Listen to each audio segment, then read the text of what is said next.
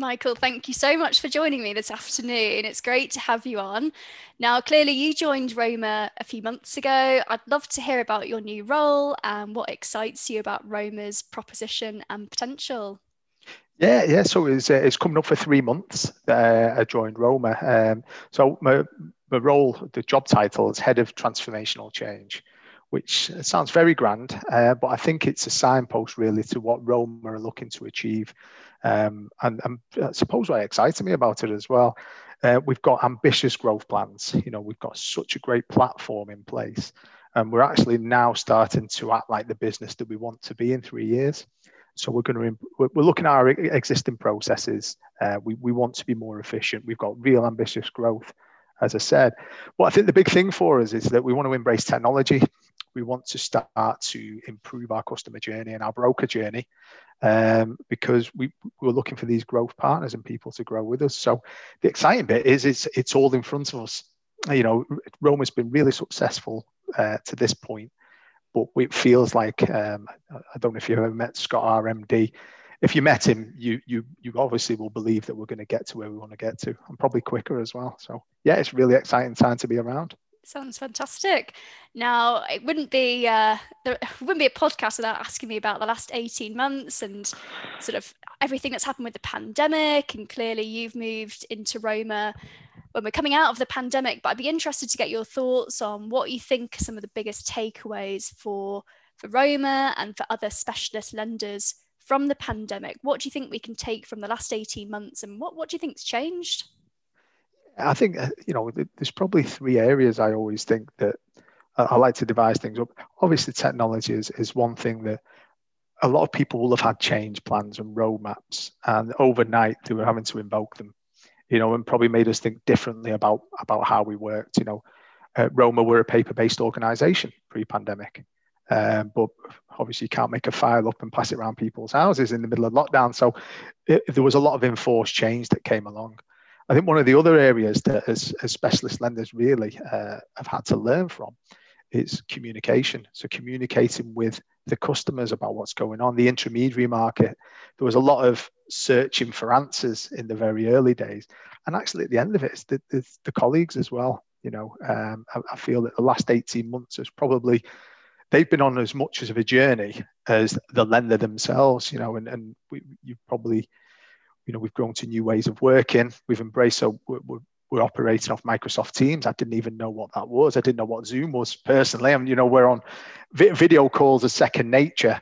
But I think it shone a light on a lot of, I would say, very old-fashioned practices that exist in the finance industry. If you look at land registry, solicitors process, all of that, it shone a light on how ineffective it would be, not only in a pandemic, but for the opportunity for growth and moving forward. So I think they're the biggest takeaways, how we've adapted to shine a light on probably the old stuff, but really the communication piece about the transparency and the colleague as well. Yeah, great. And turning to intermediaries now, you mentioned there, what do you think have been some of the biggest challenges for intermediaries over the last period? Well, I think again, it all comes down to certainty, doesn't it? The intermediary is exactly that. They're in the middle. They're connecting the customers to the lenders, and their reputation is part of that. And when you connect into a lender, you want that certainty that customer journey is going to be as fluid as it can be. But also is that the lender that you're working with are in a position that they're scalable for if we have a lockdown scenario. Are we agile enough to be able to accommodate that customer, or do things come to a screeching halt?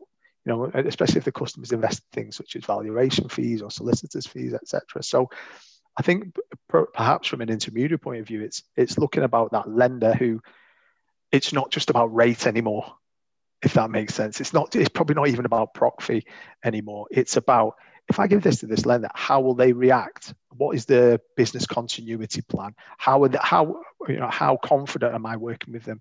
Are they going to stick by that decision? Are they going to communicate that decision? And actually also, people are asking us as a lender and possibly other lenders about, it's not just what's your product roadmap, what's your change roadmap? What technology are you going to be investing in? Are you a growth partner for us? Because essentially it's, like I say, we're all we've all learned a few lessons. And I think the big thing for the intermediaries is perhaps it's not all the eggs in the same basket. It's making sure that they've got the right partners. Yeah, great. I mean, that leads me on quite nicely to my next question, to be honest. I was going to ask you what it takes to be the intermediary's lender of choice. Do you think it is lenders just competing on product, or is it service, or as you say, is it that change roadmap? What do you think is the most exciting element of that? I think it's about being very clear about what kind of business you're looking to do. You Mm. know, there's a new bridging lender probably every week at this moment in time. And if we're not careful, we all end up in a race to the bottom, which is driven by rate and pay away. And that's fine. But essentially, it all comes back to that certainty of funding. It's about that partnership where if the broker or the intermediary, sorry, they want to take that customer on a journey, and we're in the unregulated space, we all want that customer to come back round and round again. So if you've got a lender who provide a good service, and service doesn't necessarily mean speed, service means professionalism, it means clear communication and sticking by what we say we're going to do, that's the lender of choice. Speed does play an element. Obviously, we can't take weeks and weeks to make those decisions, but as long as we're communicating effectively, what we're looking to do at Roma is to keep that essence of professionalism, certainty of funding, but we are looking to probably make it a less clunky and easier to deal with us. Yeah, great.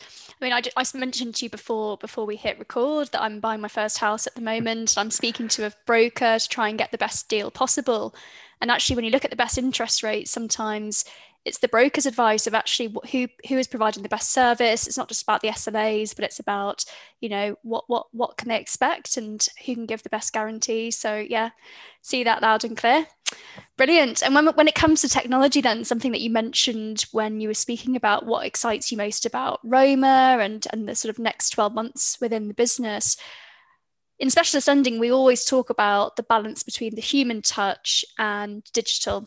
And I guess that's what's valued above everything else. It's the relationship aspect. So I'm interested to know if technology can still play a role within this market, or if it is still basing those relationships purely on trust and the human element of it. What would you say? I think there's two things in there. The human touch is key, but the human touch has also got to be the intelligent touch. Mm. A lot of the human touches in the process sometimes can be automated. I think it's about interfacing at the right time. Absolutely. In specialist lending, it's called a deal, isn't it? It's not called an application. We call them deals because it feels like we're working to come to an outcome for a customer and for the lender and for the intermediary. And I get that. And we will never walk away from that aspect. But at the same time, it's making sure that if we are touching something and the human is involved, is it the best use of our time, the customer's time, the specialist services time? And actually, it's quite expensive, isn't it? When you're utilizing people, where can we start to think of things such as AI or RPA or even APIs?